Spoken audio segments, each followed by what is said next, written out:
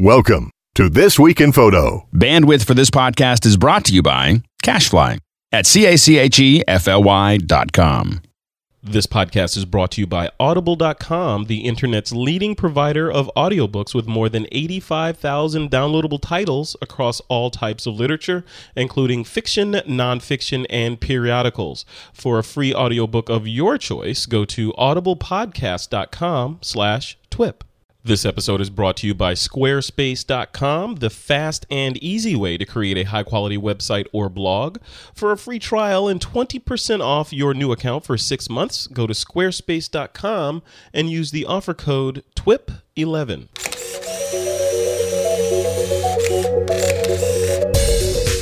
This week on TWIP, use your iPhone to scan old family photographs, Nikon eyeing webOS from HP, and what's behind the rise in popularity of retro photography, and how important is the printed portfolio. It's Wednesday, November 2nd, 2011, and this is TWIP.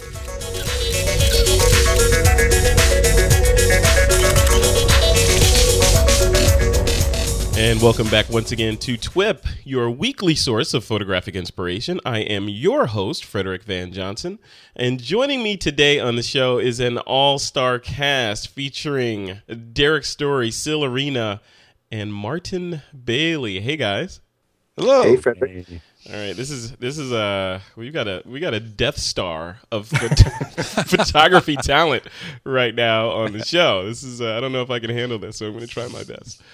All right. Can you handle us? Is going to be the question, Frederick. I don't know. Well, Derek, what have you been up to? You're always every time you come on, there's like you've done something amazing or you're about to do something amazing. I did something amazing. I escaped to New York this Saturday, and that crazy weather that hit. You know, the worst weather in 135 years on that particular day. So we were at Photo Plus, and we had a fantastic time. What was fantastic about it?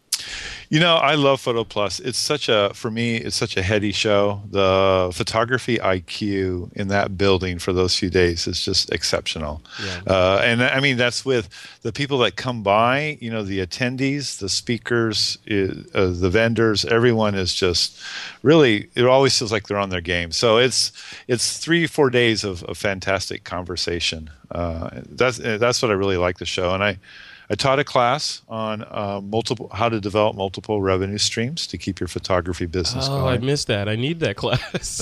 It was a blast. I mean, I didn't think that it would end up going the full 3 hours. I thought, I'll give it an hour and a half. We'll talk a little bit and we'll go. But no, we stayed until the end there. It was pretty good stuff. Wow. So it was a good trip, but boy, was it crazy. Did your wallet survive, or did it come back a little lighter? I came back a little lighter, you know. And I don't know. I might lose out on some miles air miles, because I had to, you know, change away from my preferred flyer to get out of town. But I was so tired, I wanted to get out of there. Yeah, no, I hear you. Yeah, it was a fun show, though. All right. Also on the show is Mr. Sil Arena. Hey, Sil, how's it going? I'm great, Frederick. How are you? I'm doing pretty good. What's going on in your world, in your neck of the woods? Well, kind of like Derek, I spent last week at Photo Plus, and I was also one of the lucky ones that managed to find a ride home on Saturday.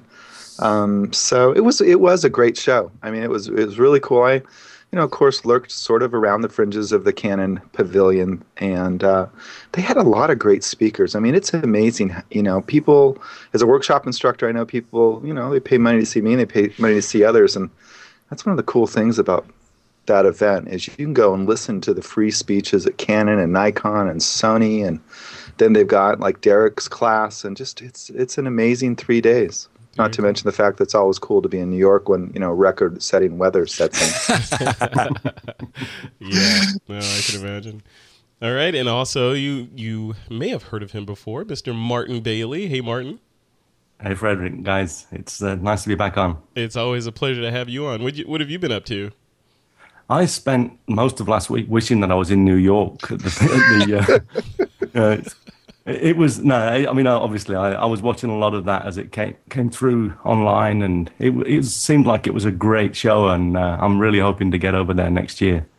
Yeah, no, I hear you. I would don't feel love it if bad, you Martin. did. Don't feel bad, Martin. I missed it as well. I was here doing meetups and all sorts of crazy things, and while all my friends were in New York partying and having fun and marinating in photography. So Yeah. I feel bad. So, all right. Well, all right, guys. This is the trifecta. Thank you for taking the time this evening to come on the show. Let's dive right into the stories that we have lined up. It's some interesting things here to talk about. Number one, and these are in no particular order of importance, but this is a kind of a kitschy story. There's a new service out there called 1000memories.com, and they've developed an application called Shoebox that lets you scan and share your old photos with your iPhone. So I wanted to put it to this panel to sort of talk about is services like this in general. This is a great service. I mean, it looks like, so basically you take your iPhone, you take pictures of old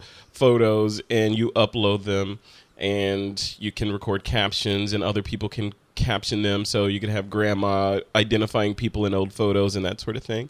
But my question for you guys, and I'm going to throw it to you first, Sil, is do services like this, we're seeing more and more of these iPhone and iOS and Android-based services come along, and there used to be standalone services, or still are standalone services that just do this kind of thing, where you send them your pictures, they scan them in, and you get them back. Is this the end of those? Are we seeing the beginning of the end of those kind of services? No, I don't think we're seeing the beginning of the end. I think we're just seeing something different. And, so the way, as I look at it online, the way that Shoebox for the iPhone works is, essentially you're going to take a photograph of an old photo, and people being who they are, they're not going to line their phone up. So there's a little parallax. And so it's got the ability to go in and straighten the picture so it doesn't look like a trapezoid, and do some other tonal corrections. And then, as you mentioned, the sharing capabilities. Ultimately that capture is going to be limited by the quality of the phone. So if you're really into it, obviously still a flatbed scanner, whether you do it yourself or you send your pics out to a scanning service, is going to give you a much higher resolution. Yeah. But for those moments like coming into the holidays and you're at grandma's house and she whips open an old photo album, hey, this is better than doing nothing. I mean, I've got to say that. I don't think I'd want to do 500 photos on my iPhone. Mm-hmm. But a few select ones, I think it's a pretty interesting thing. And then it's relatively new, so we'll see in terms of what kind of community develops up behind it. But it's always interesting to see what people are figuring out to do with their iPhones. That's what I think it's really an amazing time, not necessarily in photography, just in technology, personal technology. Yeah, totally. Well, Derek, does services like this mean I can forget about my flatbed scanner, or what? Well, no, I think it's more, what Sly was saying earlier. It augments. This is something new. I actually like the service a lot. I think it's pretty good because you do have your iPhone with you. Like I have the 4S, and it has a pretty decent camera on it. And you're over at a relative's house. I mean, the holidays are coming up. This is kind of a good time for this. And you see that shot, you see that shot of mom and dad when they were engaged, and you go, oh my God, you guys look like kids here, and you can grab it, right away. They promise that this is going to be archived forever. That's one of the things that they're dedicated to. It's free. It's a free service. I think they're very sincere. And they are they're partnering with the Internet Archive and so forth. I think they're serious, and I think it has legs. And I tell you, anything that helps us, archive and tagging is a big part of this. Adding names and captions. Anything that helps us archive these images that are out floating around that could get destroyed otherwise, and get them somewhere where they can be preserved, I'm all for. Yeah, I think it's huge. From that standpoint, I'm part of their target demographic, I guess, because I have a shoebox actually, full of old prints that from my dad for some reason entrusted them to me. Number 5 of 5 kids. I don't know, something about photography, but he gave them to me to take care of, and I want to get them online. So I am looking at this service. I'm like, well, can I just do it this way, or do I need to send them into another service. Like, for example, there's one out there called GoPhoto. Sure. That does this. You send them a box of your photos or negatives or whatever, and they will scan them in at high res and dust them off and, get them back to you. So. Well, that's great, but think about it this way. What happens is sometimes we never get to that big project. I cannot tell you how many archiving projects I have not gotten to. But this, for instance, let's just say you're kicking around the house one night and you're having a nice tea and you see that shoebox and you go, you know what? I can knock 20 out right now while watching the football game, and boom, you just do them, and you might go back and seriously scan them later on, but you know what? You've preserved 20 shots right there. Just goofing around, and I think that's kind of what I like about it. Yeah, Martin Bailey, is this something that you might find useful, or is it? Are you thinking that, well, if I'm going to shoot it, I'm going to shoot it with a DSLR or a scanner or send it away? Well, I think that Derek's just touched on the key point here, in that a lot of people just don't want to go to that trouble. I'm the only person in our family. I did this a few years ago. I had my mom send over her shoebox, and I did the same with a friend's family who I used to hang out with when I was a kid. And basically, I'm the only one now that has got a digital copy of all of those images, and the rest of the family doesn't even want a copy because they don't know what to do with it. But I think that your average person with a phone and probably doesn't own a flatbed scanner, it's just like Derek said. You can just knock a few out when you feel like it, and it doesn't have to become a huge major project. And I think that for those sort of people, the ability to just waft your phone over it and it's archived forever is pretty big. So I probably won't use it myself. I mean, I'll go for the flatbed scanner and get a higher quality image, but that's me. The majority of people will probably be happy enough with this, and so it seems like a good site. On their site, they're claiming that it surpasses or is at least as good as a flatbed scanner. Is that with an iPhone? It's pretty much impossible. You're not going to. I think that if you get if you've got a flatbed scanner that you don't know how to use and you just sort of say scan everything in at 72 DPI or something silly like that, then maybe so. I think, and they're probably working on the fact that the majority of people don't know how to use the flatbed scanners as well. Right. But I think that if you do it properly, you can get some really good resolution images. But the biggest problem, and this is probably where it doesn't make much of a difference, is that most of the images, if it's come out of a Polaroid and it's like a 4-inch square image or something like that, then you don't have a lot to play with in the first place. So, they could be right in that a lot of the old technology, it wasn't that great anyway. So the original prints aren't going to be brilliant. But if you've got a really good quality, relatively large base print, then you can scan it in and get a really nice image from that. So yeah, when I do scan things, and I have an HP Envy. The flat. It's a one of those multifunction printer scanner jobs, and it with the software that comes with it, and I think image capture as well. Derek, correct me if I'm wrong, but you can put multiple images on the glass and scan it, and it will break them apart into separate files, which I think is kind of magic. I love it. It's a box you check in the HP software, just detect the different images, and it's pretty cool. And it gives you separate images, one scan, separate images. Yeah, and that scanner also allows you to scan. You can scan images into multi-page PDF files. So. It's really cool. Plus, I like the HP scanners, by the way. I think they do a good job. Yeah, I have to agree. This is it's one of the best scanners I've purchased so far.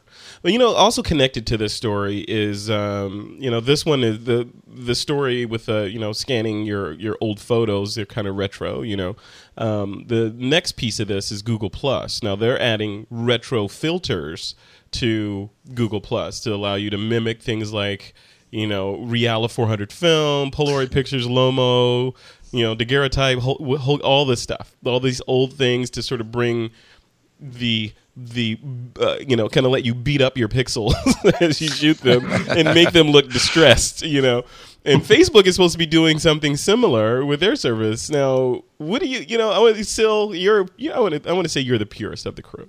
What do you think about this? I mean, is it right to right and wrong is kind of subjective, but is this a good thing? What do you think? it's another, for me, it's another creative tool in the box that I'll probably never pick up, but that doesn't mean that it shouldn't be in the box. I mean, I lived through all of those different formats. I don't go back as far as daguerreotype, but it's like going back to your high school and dating a girl that you were dating. I mean, seriously, I did carbon prints and cyanotypes in art school as part of my BFA project. So I never, it's like they wouldn't let me play with any mercury, so I couldn't do daguerreotypes. Yeah. Which I think real daguerreotypes I think are absolutely magical. But anyway. I don't know. I work really, really hard to, craft light and make a good capture. And, of course, people look at my images and go, that doesn't look like what I see in front of the camera. That's crap. Yeah. But that's just the way, I choose to use my cinematic or pictorial lighting approach. So I have no desire to throw on like a filter over the top of one of those things. But, hey, for snapshots and stuff like that, again, with your iPhone tootling along, yeah, it's fun. I don't know that I'd make a portfolio effort out of it, though. Yeah. But that said, I'm not going to diss anybody because they choose to use it, at least too much. Martin, I want to throw this to you. What do you think about this? I mean, when these services like Instagram, etc., Camera Plus, on the iPhone has built-in filters, and now we're seeing them make their way into Google Plus and presumably Facebook. The images that you get from these sort of one-touch preset effects, kind of like Lightroom, but these kind of one-touch preset effects, are we going to see like award-winning photographs that have been produced from these services? Are we at the beginning of that, or is this kind of like, I look at it personally, I look at this kind of thing as for my own use. I look at it like junk food photography. It's not like real things that I'm trying to create art from. I'm just playing around with my thumb, on my iPhone while I'm doing something else. I don't know, but I want to, Martin, I'm curious to hear what you think about this. I'm never going to say never. I mean, I'm probably 40 pounds overweight because of all of that hats I've eaten over the years. But I really, I think that you're not going to see, I don't know, award-winning images. But like I say, I shouldn't say you're never going to see that. You might, but to me, I mean, like Sil, I work hard to get high quality images, and I can't imagine throwing something like that over some of my really nice, sharp or dreamy sort of wildlife work. It's just, but I do see a lot of, I've seen a lot of the images that, come up onto Instagram. I don't follow it closely, but some of the images, like Zach Arias is using it quite a lot, and I don't know. I mean, the way people use it seems really good if you're into the sort of photography that works with it. I mean, family snaps and things look great. They look like the pictures of me on the sofa with my mum when I was a kid. Yeah. But also, street photography, I think it can work really well. But I think it depends on the sort of work that you do, and it's probably a bit gimmicky as well. I don't generally tend to jump on those sort of bandwagons. I've got a style that may to some people be pretty boring, but I like to portray the world beautifully and crisply, and I can't see myself grunging up my images with many of these filters. Yeah, Derek, are we going to see a Derek Story workshop with these kind of filters? Well, maybe in 2013. No, I mean, you know what? They're fun. They're fun. They're good for brainstorming. I mean, for me, it's sort of like airplane play. Mm-hmm. So yeah, sometimes I'll pull up a shot. I like to do it on the iPad. There's, a bunch of apps will do that, and you just, play with a photo. It's usually, Martin, not one of my better photos I do this to. It's usually something I go, God, what do I do with this piece of, let me destroy the evidence.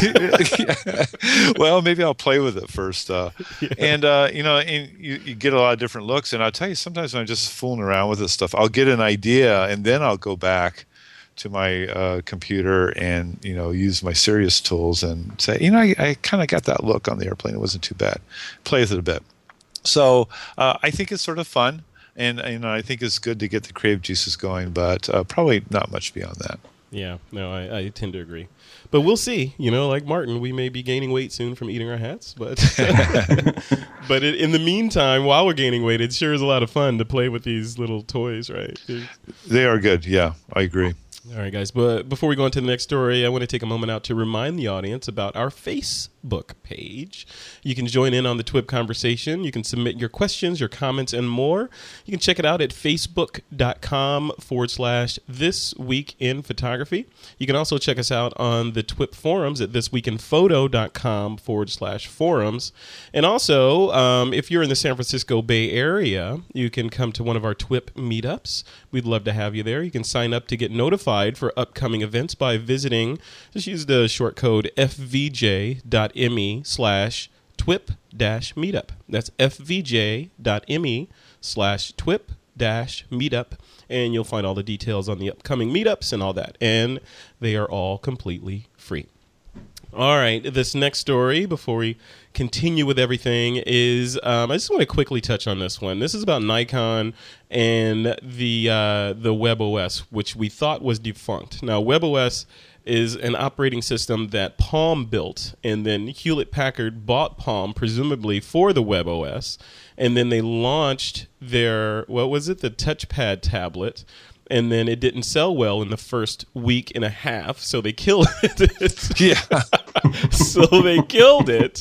Then they fired their CEO. Then they hired. So it just goes on and on and on and on. So the question for this group is webOS. Now, I've played with it a little bit, and I was really impressed with it. It seemed like a really crisp OS.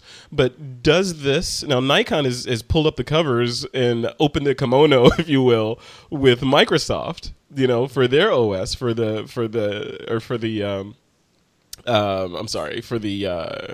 losing my train of thought. No, erase that. So Nikon...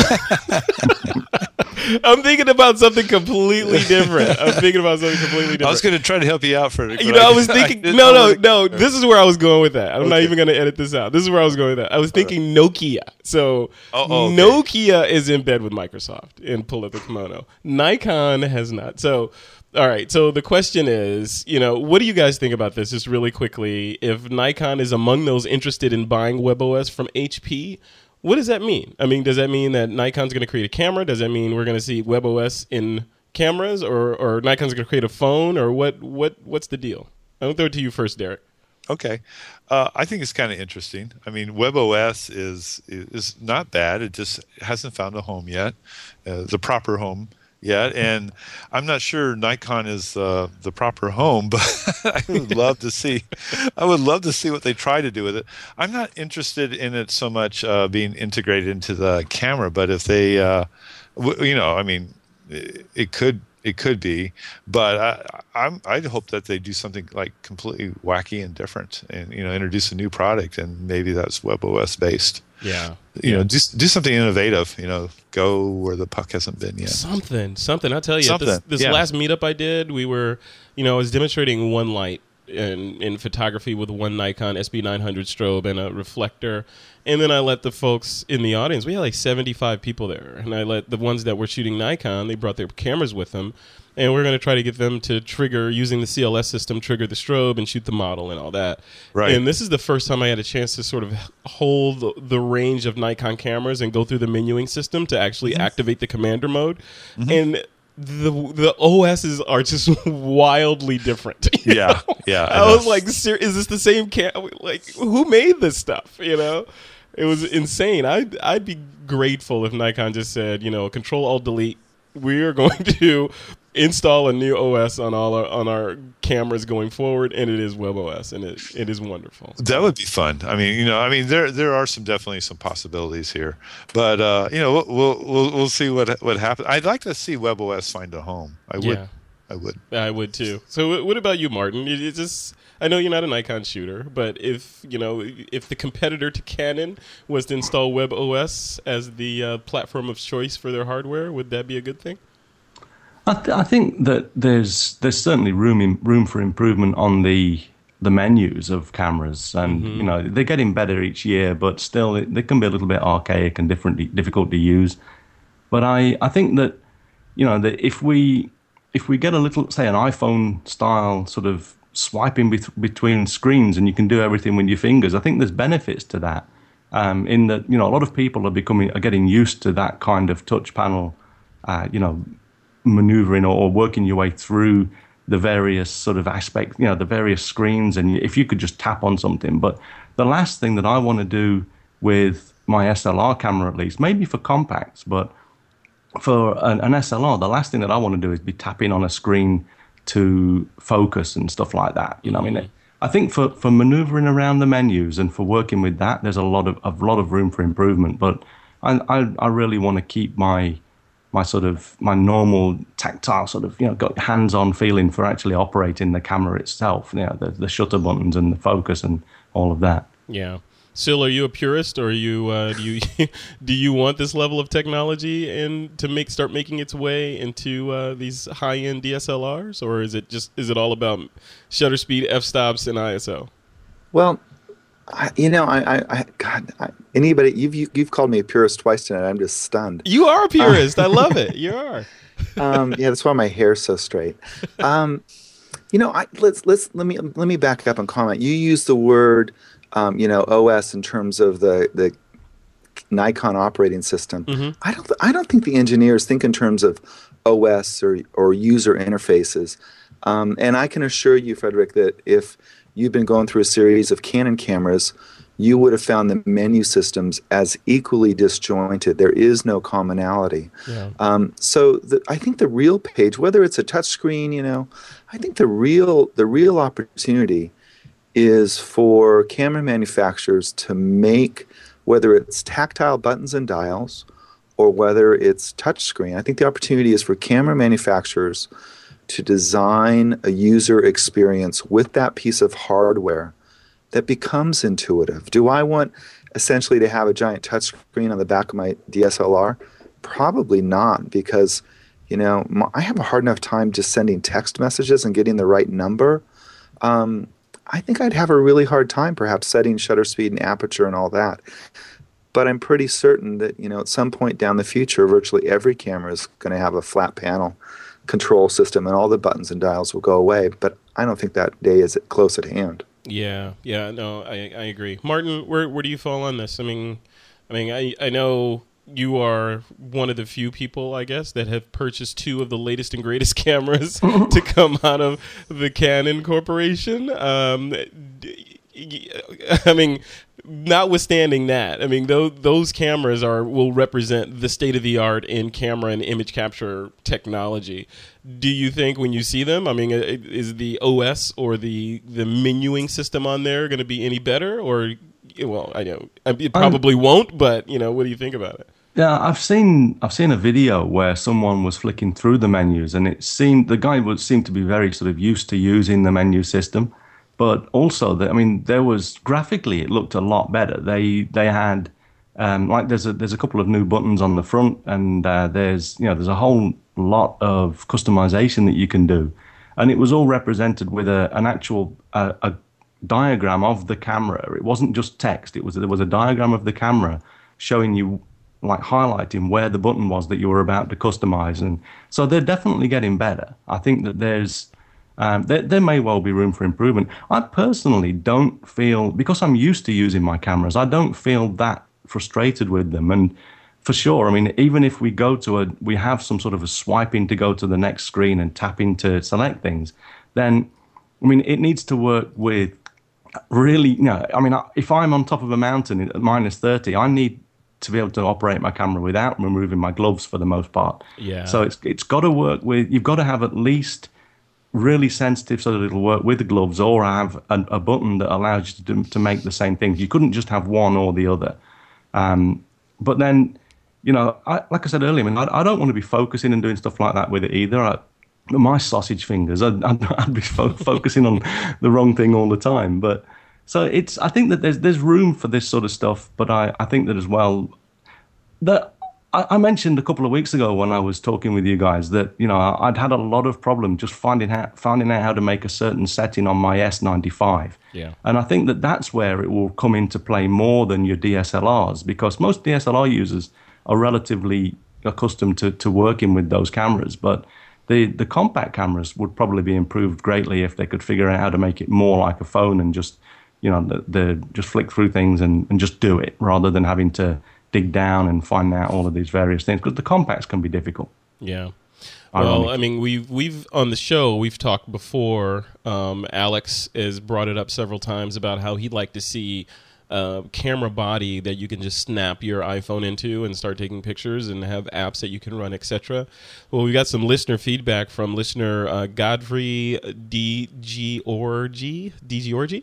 and he writes to send us some feedback on this. We discussed it in episode 224, and he brings up some good points. I'm going to take some. He wrote a really long email. I'm going to take some pieces out of it just to piece together what the idea was. And he says, I listened to TWIP 224 this morning. There's a section in there where Alex and others go on and on about how they want a camera with an iPhone or Android controller. Frankly, this notion leaves me completely cold. I don't want to be looking at my camera at all, don't want a touchscreen, control interfaces, etc. To me, the ideal camera simply disappears in my hand so I can concentrate on my subject and not on the camera. And he goes on to say, creativity blossoms when you concentrate on the work to be done rather than the tools to do the work. And then finally he says, I want to look at my subject and let my trained fingers run the controls comfortably, quickly, without my having to think about it much. Now, that makes a lot of sense to me, because when you're in the zone, you're shooting whatever your subject matter is, the camera almost needs to become an extension of you. Like, you're whipping around, and the only time you need to look at it is when you want to make sure that the shutter speed is at whatever you wanted it at, and and so on. And then back in the day, Derek, I know you can attest to this. Back in the day,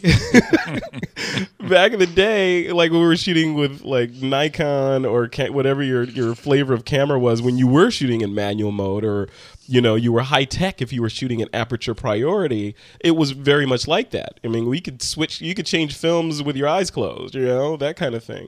So, Derek, I want to throw it to you first. So, this listener, Godfrey I can't pronounce his name, DG Orgy. So he makes a really good point. I mean, and I want to find out what all three of you guys think about this and where you fall on it. Is your camera to be an extension of you, or do you need to have the mind pathways to be able to say, okay, I know that I pressed this button 7 times to get to this menu to switch it into commander mode, et cetera, et cetera? I think he has a very good point. One of the things, in fact, I was on Leo's show yesterday, and we were talking about this very same thing on Twit Photo. And I think that the sooner that you can bond with your camera to where you know how to do what you need to do inside and out without thinking about it, then you're able to fall into the zone. And falling into the zone is, I think, when you take your best shots. And I think that is the ideal situation for me, and I think it is for a lot of people. I think where technology comes in to this equation is not so much for the pure shooting experience, but for the things that are around it, and maybe moving the images off the camera and getting them to a client quicker or something like that. Yeah. But in terms of capturing the shots, bond with your camera, have it be an extension of your vision, fall into the zone, and get on with it. Yeah. Martin Bailey, what about you? I mean, when you're out there shooting and you're leading your workshops and you're in the zone, is your camera such that you just pull it up and you know what it's set at, and you could, depending on the lens it's on there, the weight and all that, or describe that feeling? Yeah, the camera definitely becomes an extension, and especially when you're using similar or the same, two of the same body. But I think that what Godfrey talks about, I agree. If I'm reading a lot of the stuff that he's saying correctly, then I think I pretty much agree with him. But I also think that he talks about the camera, not looking at the camera. I think that with the technology that we have these days, with the histogram and things like that, not using that is also wasting a lot of the technology, or what technology is allowing us to do, because we've got the tools now to be able to make ideal exposures much, much easier than we've ever been able to do. So whereas I agree that you don't want to be fiddling around with your camera, you certainly don't want to be messing around in menus to get to things that should be relatively easy to do, and mostly they are on DSLRs. I also think that totally ignoring the technology and not taking note of, I tweak my exposure continuously with the histogram. And I think if you ignore all of that side, then you're wasting the tools that are available to you. Progress is progress, and things will change. Yeah. And whether you want to use all of that, obviously, it's up to the individual. But I think that there are things that you can take on board, and it will help you to make the whole process of shooting much more smooth and the results better. But for sure, what he's saying about having to jump in and do everything with menus, like I said earlier, I don't want to be using the menu to control the camera. I want to use a menu to fine tune custom functions, things like that. But I even hate having to go into a menu to turn on mirror lockup. There should be. My camera should, for example, know when I've plugged in a cable release that I automatically want to be in mirror lockup mode. And it that's something that's not been implemented for years, and there's a lot of people that want this. They could probably even do it with a firmware update. Once there's a cable release plugged in, automatically switch to mirror update, or give me a custom function to make that happen. Make me choose it. But there's a lot of things that I want to do to customize the camera with a menu. But once I've got it working how I want it to, the most that I want to do is to be able to even quickly switch between customization modes. You can do this, but save one or two different types of customization. So one for wildlife shooting, one for landscape, one for still life, various things that you want to do.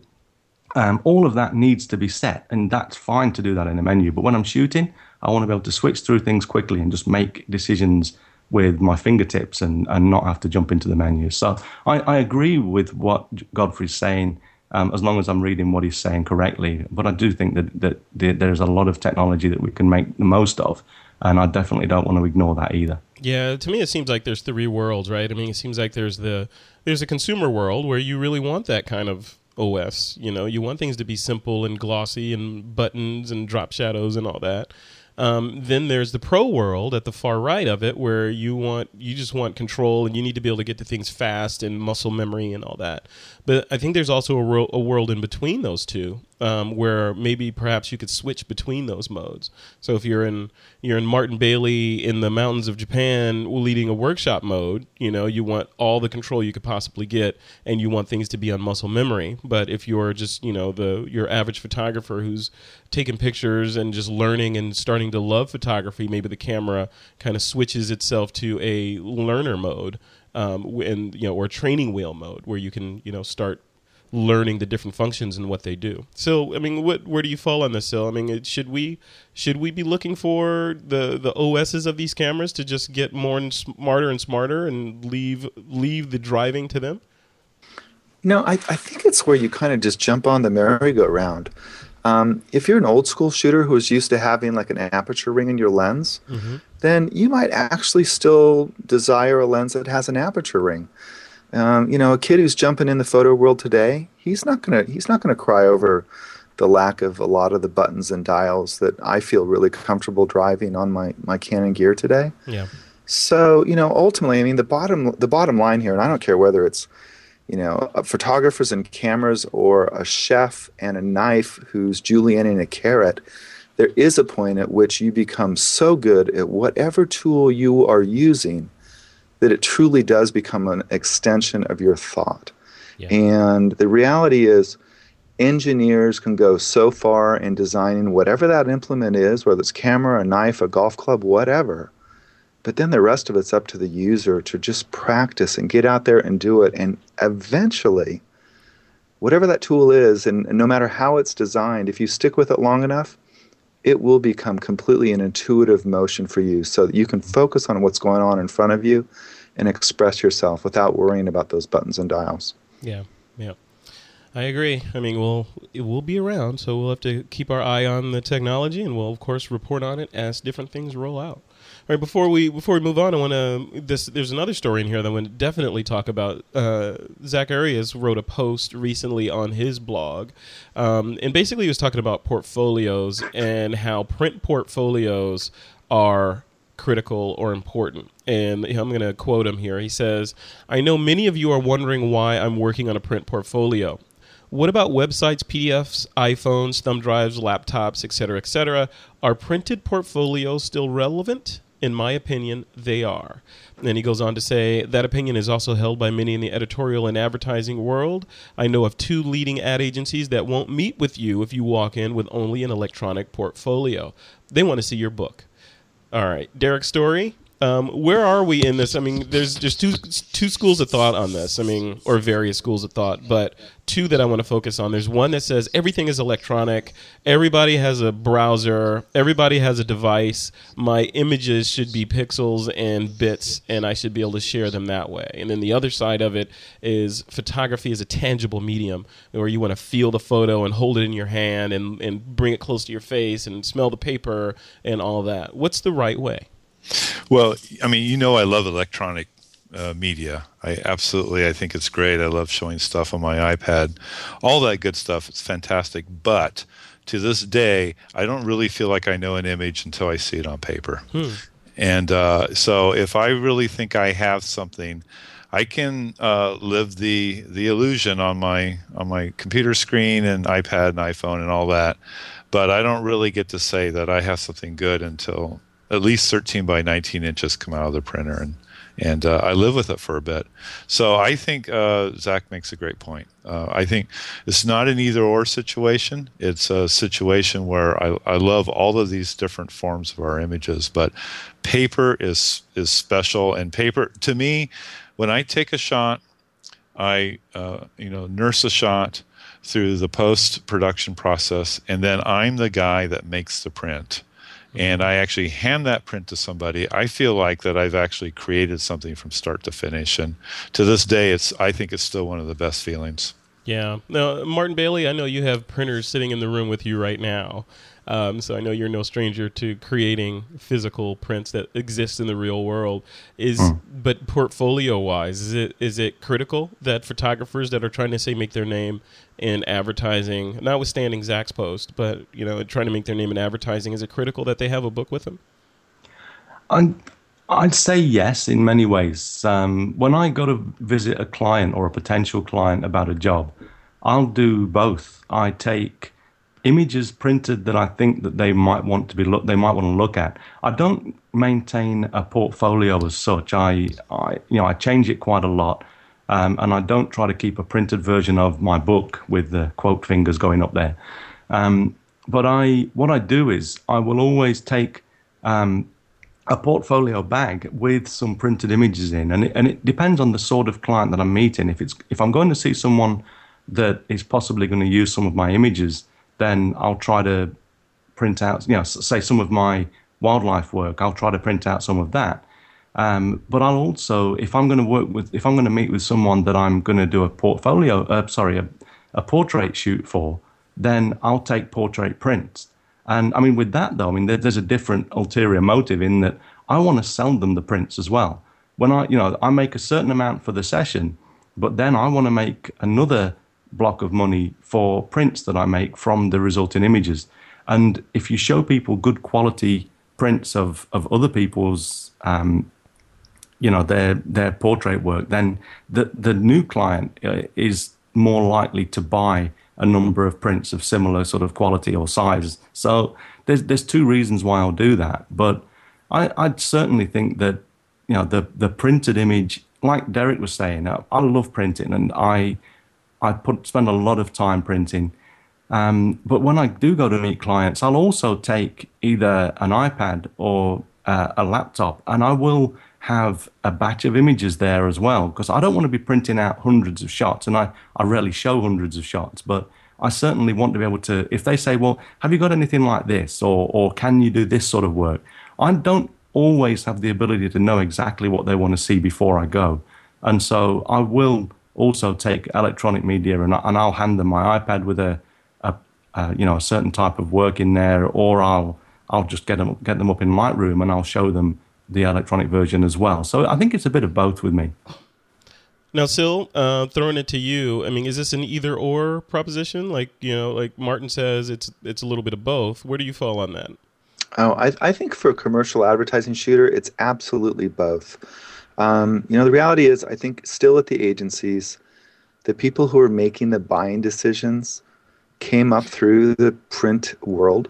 And even still, particularly if they're buying for a print campaign, right? If they're thinking about hiring you to shoot a magazine ad series, then absolutely, you've got to show them your work on paper.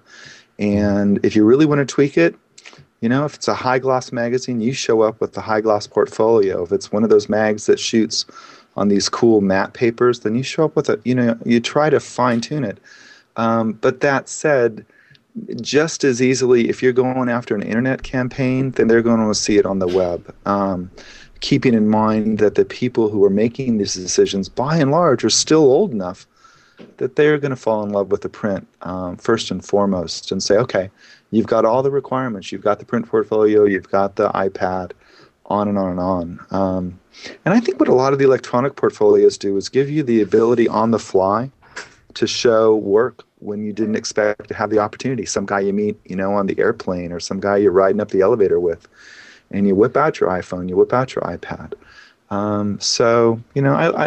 I've got a lot of affinity for Zach, and I think he's dead on this one in terms of saying, I'm keeping it real, and I'm going out there and I'm working a portfolio. And for anybody who's thinking about going through the portfolio process, you've got to find Zach's post on this, because it's not a simple process. It's one that really kind of rips at your soul in terms of saying, okay, which 20 shots am I going to send in to represent the entirety of my work as a photographer? It's like, which of my children do I save from the burning building?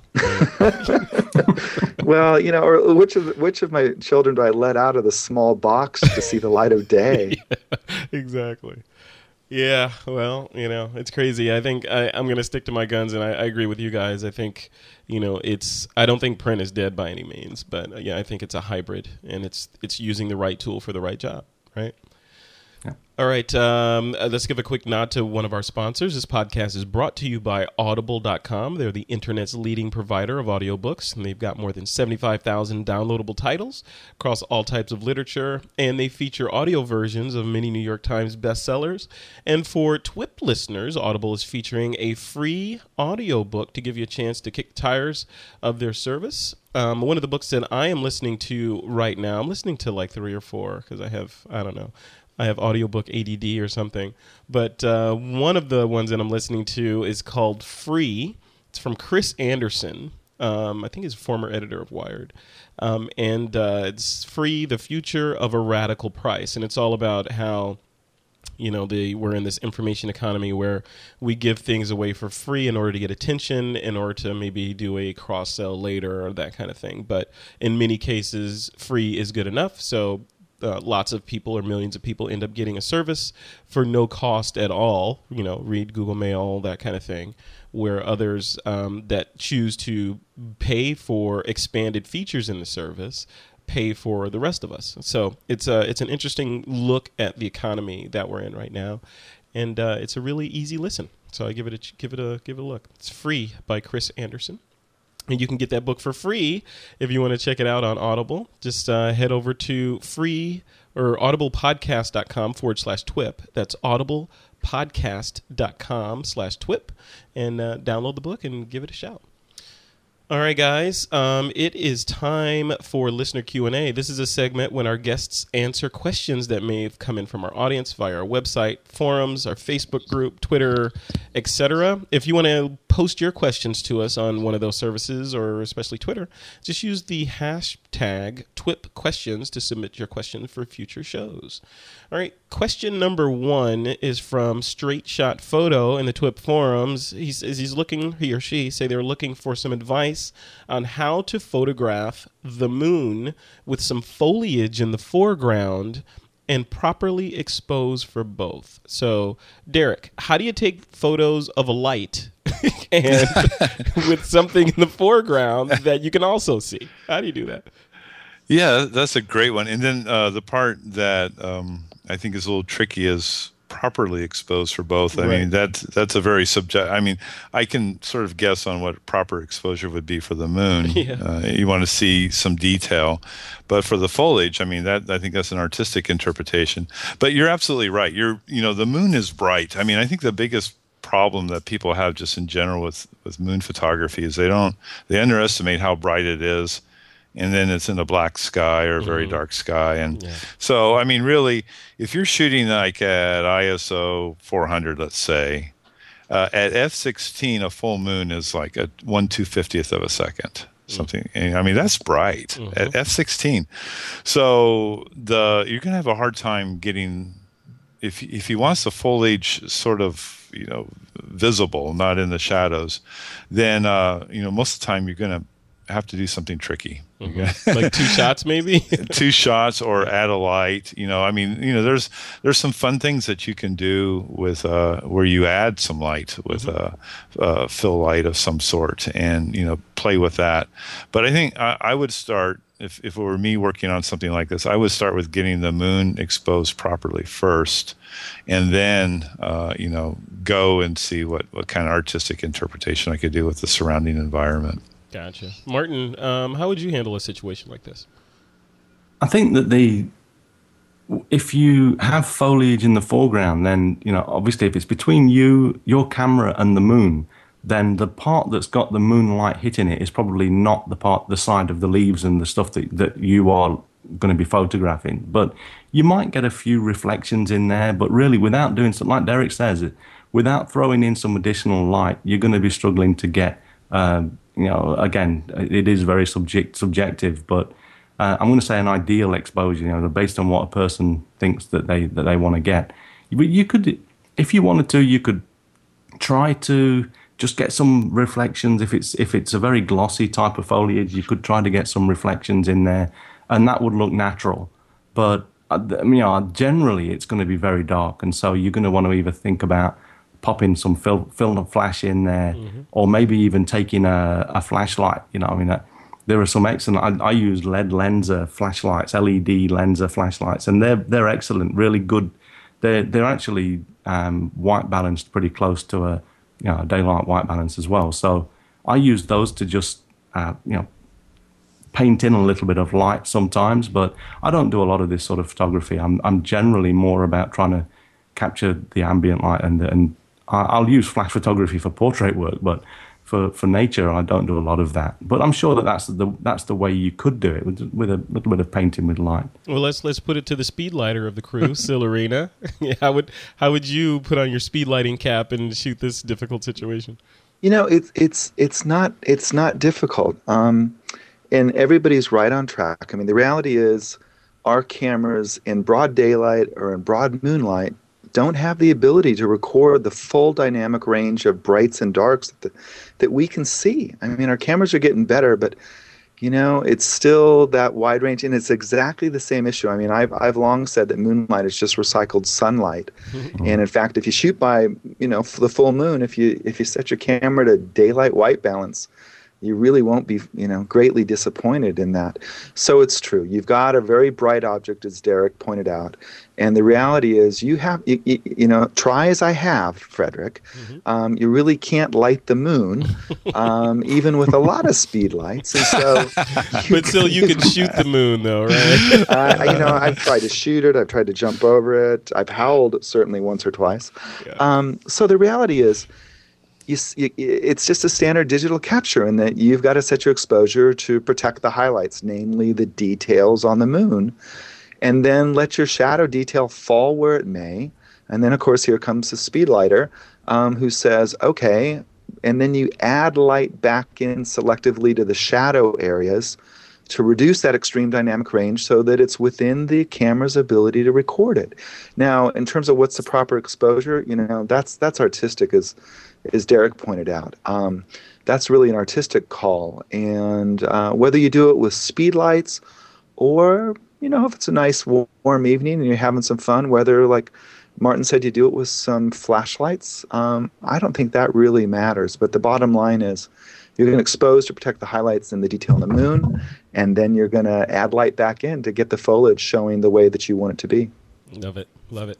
All right. Question number 2 is one that I'm really glad that all three of you are on this show for. Because I want to know the answer to this. So Activator, spelled with an 8, in the forums, the TWIP forums, recently experimented with shooting manual and found that it slowed him down. He's wondering what the advantages are of manual and why can't he just shoot in shutter or aperture priority and use exposure compensation? Derek Story, what do you think? Well, he can. Of course he can. You can do any of those things. I mean, I use all of those. I use program, aperture priority, shutter priority, and manual. When I personally like manual, the time that I go to it, I like it for when I'm doing flash photography. Perfect examples like let's say a wedding reception, where I'm using the aperture to control basically the exposure on the subject that's illuminated by the flash. And I'm using shutter speed to kind of more or less control the ambient light in the room. And in that case, manual exposure is easier, for me anyway, is easier than using some kind of program mode or, something where I'm having to alter it. I can just set the shutter speed, set the aperture, and off I go. Yeah. So I think for me, it depends on the situation. And then the only other thing I'll say that, sometimes it is okay to slow down a bit. Yeah, and really think about what you're doing, and really work the subject a bit. I mean, that's not a bad thing. Not in every situation, but sometimes it's a good thing. Yeah, Martin Bailey, what do you think about this? Is manual the way to go if you're a pro, or can you lean on the other 2-letter settings on your camera? I think that it doesn't really matter. Like Derek said, whatever you want to use it. But there are times, and we actually go into this a lot in my workshops, but there are times where manual will save you time, and it'll probably save you a lot of images that you can't use as well. Like one of the biggest things, the first main subject that we photograph when we go to Hokkaido on my workshops is the red crown crane, and these are a big white bird. They've got black patches on them, but basically you want to be able to see the texture in both the white feathers and the black feathers. And the only way to do that is to really expose for those whites. And these guys, they're big, like 160 centimeter birds, and they are standing on a field of white snow. So if you want to use aperture priority for that, that's fine to a point. Exposure compensation, you're going to need +1 2/3 or +2/3 or +2 stops of exposure to expose white on white. And that'll give you good exposure until those guys start doing that mating dance where they're jumping up in the air or they're flying in, or they're taking off and flying out. Because then what happens is they go against their background is some very dark trees in the background. And so all of a sudden your aperture priority is going to say, okay, so this is good with my +2 stops of exposure, but then you've got a bird taking up 5-10% of the image and the rest of it is pretty much black.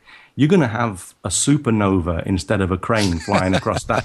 Really, I mean, it's like these things glow. That if you shoot like that, then it's going to be so overexposed that you're going to have a glowing white patch in the middle of the frame, because your camera all of a sudden it wants to underexpose the black by a stop or 2, but then you've got a crane in there that is actually 2 stops more. So you've got 4 stops of difference, and you just cannot capture those 2 things with the dynamic range of the cameras. So the first thing that we do when we go to Hokkaido is I tell people that for the next few days, unless you're totally allergic to this and you're going to come out in a rash, you need to start to get used to using manual. And the first day, a lot of people that have never used manual are so scared that they go back to aperture priority and they always get messed up images. Mm. And so a lot of people leave my workshop saying I'm now a manual shooter.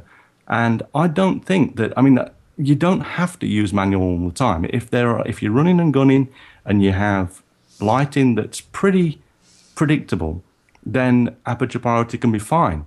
I use manual all the time, and it's not out of snobbery or anything like that. It's just because it's what I'm used to now. I used to use aperture priority all the time, and for me, the aperture is one of my biggest artistic tools. I want to get shallow depth of field most of the time, and so aperture is important to me. But I also don't want to be thinking about the exposure all of the time either. I mean, there's nothing worse to me than messing around with a wheel on the back there, thinking, okay, I need to be 2 over here, I need to be 2 under here. I just want to set it and forget it. And for me, that's the beauty of manual. I lose the odd shot for sure, but you get into the habit of always looking at that little caret on the side and looking at where your exposure is. And if I know that I'm shooting white on white, I need to be plus 1 2/3 or 2 stops above. If I'm shooting a very dark scene and I want to represent it darkly, I'll be shooting under. And I just know where the caret should be on that exposure meter, and I'm always adjusting for that. It's kind of, it takes a lot of work to begin with, but it certainly saves shots if you're working in difficult lighting. Now, Sil, throwing this to you now, how does manual mode play into some folks that are, say, in your tribe that are trying to do the speed lighting thing and get their brain around that? Is manual out of the question for them? No, not at all. Quite to the contrary. I've always seen the M on the dial as being mystery mode, not necessarily manual mode. So no, I mean, the reality is when you're shooting flash at normal sync speeds, the shutter speed has no impact on how much flash gets through to the sensor or to the film plane. And that's because when a strobe fires, it's on for such a brief period of time that it doesn't matter if you're shooting a 60th of a second or a 250th of a second. That flash is flying through the lens for only an 800th of a second or a shorter period of time. So in my pictorial approach to photography, what you can do then is use the shutter speed to control how much ambient. So if it's really bright and you want the ambient light to be dimmer, use a faster shutter speed. If it's really dim, like you're supposed to be shooting a sunny interior and it's a rainy day, then you use a really long shutter speed to gather in that light. That said, I mean, to a small extent, that is what exposure compensation does when you're in aperture priority mode, is it mucks with the shutter speed based upon the compensation amount that you've dialed in. And depending on the camera you have, you may have 2 stops of EC up or down, or you may have 3 stops. And depending upon, in my world, how far I want to make a move on the ambient, I may have to switch over to manual because the move that I need to make up or down on the shutter speed is beyond the range that exposure compensation can handle. So, again, they're all wrenches in the toolbox, and you reach for the right wrench. The other reason to use manual mode instead of aperture priority with flash is that when you're shooting a dim situation, which is often when people decide that they should turn on their flash, the reality is that aperture priority is going to give you some crazy long shutter speed. The camera has no idea really what's in front of the lens. It's just trying to come up with a decent exposure based on the algorithms the engineers stuffed inside. Yeah. So in dim situations, manual mode is manual camera mode. Let's be specific about that. Is manual speedlight mode and manual camera mode. So in dim light, manual camera mode is really a place to start. Now, if you want a quick tip, start your camera up in aperture priority, chimp the image off the back of your camera, make a note of that shutter speed and that aperture, and then dial those in as a starting point in manual and go from there. Love it. Derek, before we move on, I wanted to, I look at you as the one of the big educators in our crew here.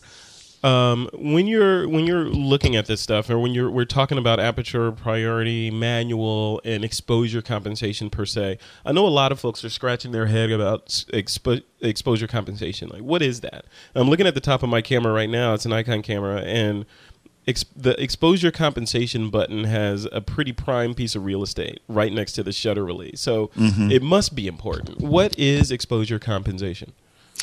Well, your camera by default meters the scene a certain way based on how it's been calibrated, usually for right around middle gray of some sort, which is blue sky, foliage, all that sort of stuff. And so the thinking is that's great when you're in typical wonderful daylight sort of situation. You're going to get great exposures.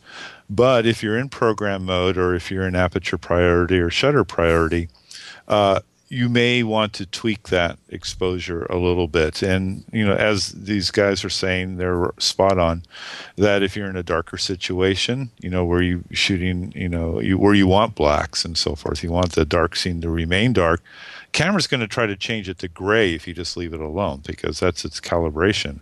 So then you use that exposure compensation, say, no, camera, take your meter reading, and then I want you to do a little less light. It's the bad camera button. It's bad camera.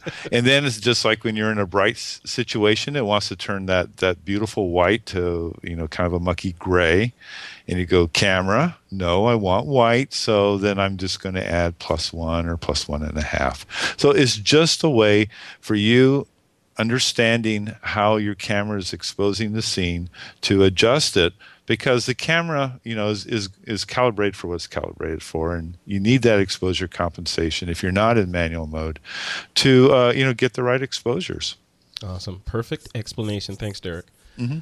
All right, guys, this episode is also brought to you by Squarespace.com. They're the fast and easy way to create a high-quality website or blog. And for a free trial and 20% off your new account for 6 months, our listeners can head over to Squarespace.com and use the offer code TWIP10. TWIP11 this week. It's TWIP11, TWIP11. And this is interesting. So Squarespace.com is for those folks who don't know what it is, it's a web-based service that allows you to create an easy-to-use sort of UI. They have an easy-to-use UI for managing and creating your website or blog. It's optimized for both beginners and CSS experts. They've got design templates, hundreds of them in there, that you can start with one and then tweak it as much as you want to make it your own. They've got iPhone and iPad apps so you can update your blog and manage comments and all sorts of things. The list goes literally on and on and on things that you can add to your blog to tweak it to get to the exact point that you want to. It's really a strong service, and you can try it out for free. If you want to try it, just head over to squarespace.com. You don't need to sign up for, you don't need your credit card. You just sign up for a free account. You can try it out, start building your website. Then you decide to purchase it. Again, use that offer code TWIP11, and you'll get 20% off your new account for 6 months. It's 20% off for 6 months just with the code TWIP11. That's squarespace.com with the offer code TWIP11. All right, we're coming in for the home stretch here. This is the time on the show where each guest gives their pick of the week. Remember, a pick can be software, hardware, gear, workshop, whatever, as long as it is somehow even tangentially related to photography. Derek Story, what is your pick of the week? I'm going to give my nod this week to Apple's PhotoStream, which is incredibly young, quite flawed. And Derek's pick is quite flawed, but I want to pick it. Yeah. But I'm picking it, and I'll tell you why. Because one of my big concerns in this age of mobile photography is images being stuck on the mobile device, never getting onto the computer, maybe even being lost forever. And these could be important snapshots, anniversaries, weddings, things like that. So for a technology to come along that I think finally, in a very consumer-friendly way, moves things off the mobile device automatically, makes them available to the other devices, and stores them in the cloud, I think has great potential, and it's something that I've been hoping for, and I think it's just going to get better. And so I'm happy that it's here. Wonderful. All right, PhotoStream. We'll keep a look at. It's an alpha, according to Derek's story. It's definitely alpha. We'll keep an eye on that. All right, thanks, Derek. Next up is Sil Arena. What is your pick of the week? Oh, it's an easy one. It's my friends over in Dubai at Gulf Photo Plus. I want to give them a shout. They are hosting next weekend, the Photo Weekend 2011. And it's really an exciting program, and they had the great courage, shall I say, to ask yours truly to come over to teach 4 days of speed lighting workshops. So nice. I am thrilled, all except the 17-hour plane ride from L.A. to Dubai. But they're online, gulfphotoplus.com. Check them out. They run an exciting program in the Mideast. Wonderful. We'll put links to that in the show notes, of course. Thanks, Sil. All right, next up is Mr. Martin Bailey. What's your pick of the week? I can't remember if this has been mentioned before, but I'm going to give a shout out to the new 500px app, the iPad app. I don't believe it has been mentioned before. Oh, that's good. It was only released maybe 3 weeks or so ago. But this thing is free, so it's not going to cost anybody any money, and that's very, very rare for me because usually I make people spend too much money. Mm-hmm. But go to the iTunes store and search, or the App Store, and search for 500px. It's there. It's the official one. The 500px guys have created this. But if you know the site, it's full of inspiration. You can't help but go to 500px and be inspired by the quality of work there. It's amazing, yeah. It is. And if you're actually a member, then you can sign in, and it allows you to look at and display your own 500px stream, but also you can click on the friends button and you get to see a stream from all of your friends. And if you're not even a member, then you can still use it to just look at and be totally inspired by all of the amazing work over there. So the 500px app is it for me this week. Is that a universal app, meaning it's on the iPad and the iPhone? I don't believe it works on the iPhone. It's I'm pretty certain that I looked at this, but it seems to be only an iPad app. Got it. And it uses the real estate as well. It's it's got those beautiful square thumbnails. It fills the screen with those, and it's just got a little toolbar down the side there, and so it uses the real estate pretty well. I don't think it works on the phone. Very good. I will be downloading that right after we stop recording the show. All right, and my pick of the week quickly is from a TWIP regular, David Duchemin. He has released a new book through our friends over at Peach Pit Press. It is called Photographically Speaking, and it is amazing. I've got it here in front of me right now. Let me read what's on the back cover, because everyone wants to know what these books are for, and you'll read the back cover to find that out. And he says, Photographically Speaking is about learning photography's visual language to better speak to why and how a photograph succeeds, and in turn to consciously use that visual language in the creation of our own photographs, making us stronger photographers who are able to fully express and communicate our vision. So it's I just got this book yesterday, and I just thumbed through it, and of course the images in it are stunning. And I'm looking forward to sitting down with a cup of coffee or Jack Daniels and reading. Will you have any ice in there? A little ice in my Jack Daniels. But Photographically Speaking by David Duchemin. It is available on Peach Pit Press's website and also on Amazon.com right now. We'll put a link to the Amazon page in the show notes. All right, we are at the end of another fantastic episode. I made it through with the Death Star of photographers here, and I'm alive. I'm not Alderaan. So, Derek Story, where can people go to find out more about you? I think the best place is to go to thedigitalstory.com, and I think everything else kind of just runs right through there. Very podcast cool. And everything else. When is your next workshop, Derek? Oh, boy. I think in a week. We're going to do Aperture Workshop in a week. It's full, isn't it? It is. It is. Okay, when is your next not full workshop? Well, there's a link on the site, and it has the whole 2012 season. Oh, and wonderful. So now I add a little form, like 3 field forms, so you can get on the reserve list. And, you're not just doing email reservations anymore. You are all tech now. What's going on? I know. I got serious about that part of it, and it's really it's great because now people are they're more easily able to make plans for next year. You are in the future. Are people able to pay with the workshop with things other than cows and pelts and things like that? I prefer camera lenses, but the camera lens is sort of the modern day chicken for me. So yeah. Awesome. You come with a 7200 2.8 and we'll let you in. You'll let it in for the next several workshops. Yeah. All right. Thanks, Derek. Sillerino, where can people go to find out more about your antics? On speedlighting.com, spelled Cannon's Way, SPEDLITING.com. And on Twitter, Syl, SYL _arena, ARENA. All right, perfect. And what about you? I know you're just on the heels of a workshop. How did that go, and what's next? We had a great time. I had my advanced speed lighting workshop here in Paso Robles, and then I tootled off to New York, and You now tootled? I'm back. Still, you I tootled tootle? off to New York. Yes. I don't know if you're allowed to tootle with that haircut. Is that? Yeah, but it's streamlined in a high-speed wind.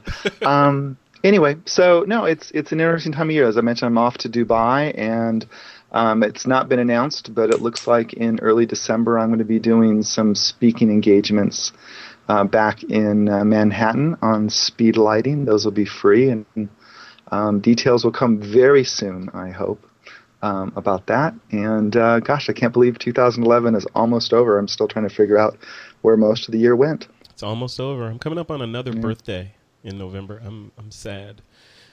Don't worry, 18 is not bad, Frederick. You know, I can drink now legally. It's amazing.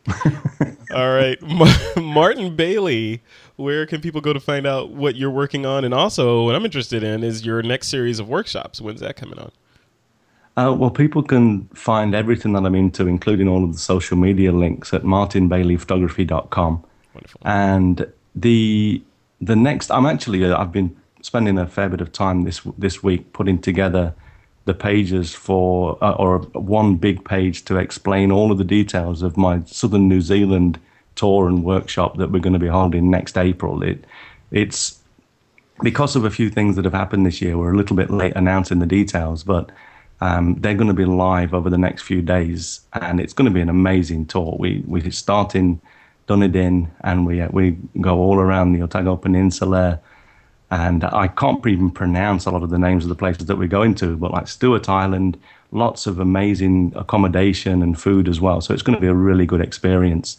I'm doing this with a guy called Clive Copeman, and he's based down there in Dunedin. So he's the local expert for this one. But details are going to be released within the next few days at mbpworkshops.com. So if anyone's interested in that. And we've also got, as soon as I finish this, probably this afternoon, I'm going to be working on the new page for a Provence tour as well in France. Wow. And we've got Switzerland coming up and a UK tour later next year. So there's a lot going to be released in this next few weeks. So please do check that out. That's wonderful. I love it. All right. Cool. Thanks, guys. That's wonderful. And also, don't forget to tune into TWIP Live. It's on the last Thursday of every month. Our next episode normally would be scheduled for November 21st, but 24th, actually, at 7 p.m. But as Sil just reminded me in our Google document, he was typing as I was reading. He just reminded me just now that is Thanksgiving here in the United States. And it's not polite to talk with your mouth full, Frederick. It is not polite to stream with your mouth full. So we'll have to find out about that. But just keep an eye on our Twitter or Facebook feeds, and you'll find out exactly when that is. Like I said, normally it's on the last Thursday of every month at 7 p.m. Pacific, but this time it may either be a little bit earlier or a little bit later. But follow us on Twitter or Facebook. Hey Frederick, can I just say one more thing quickly? Absolutely. Yeah. I just remembered that we have a German version. You know, I still have a few places left on my Japan Hokkaido Snow Monkey tour as well. They're all on the mbpworkshops.com website. But I've also hooked up with Chris Marquardt to do a possible German version. You know, we were working on this for a while. I remember you mentioning that. Yeah, and for those who don't know, Chris is from the Tips from the Top Floor podcast. Right. So this week I've actually, we're trying to fill this tour, or at least get the minimum numbers. And Chris has just mailed out to a bunch of people, and it's going to mean that there's going to be a German tour and then probably an extra English and German with me and Chris before that. But we need to get the numbers quickly for this. So it's a bit of a rush again. So if people are interested in a German-only tour, then mail Chris or mail me. You can get to me at workshops@martinbaileyphotography.com, and I'll get you in touch with Chris as well. But that's something that we're trying to do. We really need to sort of get an idea of the numbers for that over the next few weeks. So I wanted to just push that in quickly at the end there. Sorry about that. No worries. So that's Martin. Where is it? Workshops at martinbaileyphotography.com? Yeah, if people need information on that, either go straight to Chris about it, or just email me at workshops@martinbaileyphotography.com. martinbaileyphotography.com, and I'll put you in touch with Chris and give you the details, and we'll see if we can't get that one off the ground. Perfect. And if you can't remember any of that stuff, we'll put links and everything in the show notes for this episode. Great. All right. And to close it off, to keep up with everything in the TWIP universe, you can just head over to thisweekinphoto.com. There you'll find links to all of our online presences. And also, please support the show by leaving us a comment on iTunes, a positive comment, please. And speaking of iTunes, you can check out the TWIP podcast app. It's a handy way to keep up with the shows as soon as they're published. And if you're looking for me, Frederick Van Johnson, you can always find me at frederickvan.com. And with that, it is time to take that lens cap off.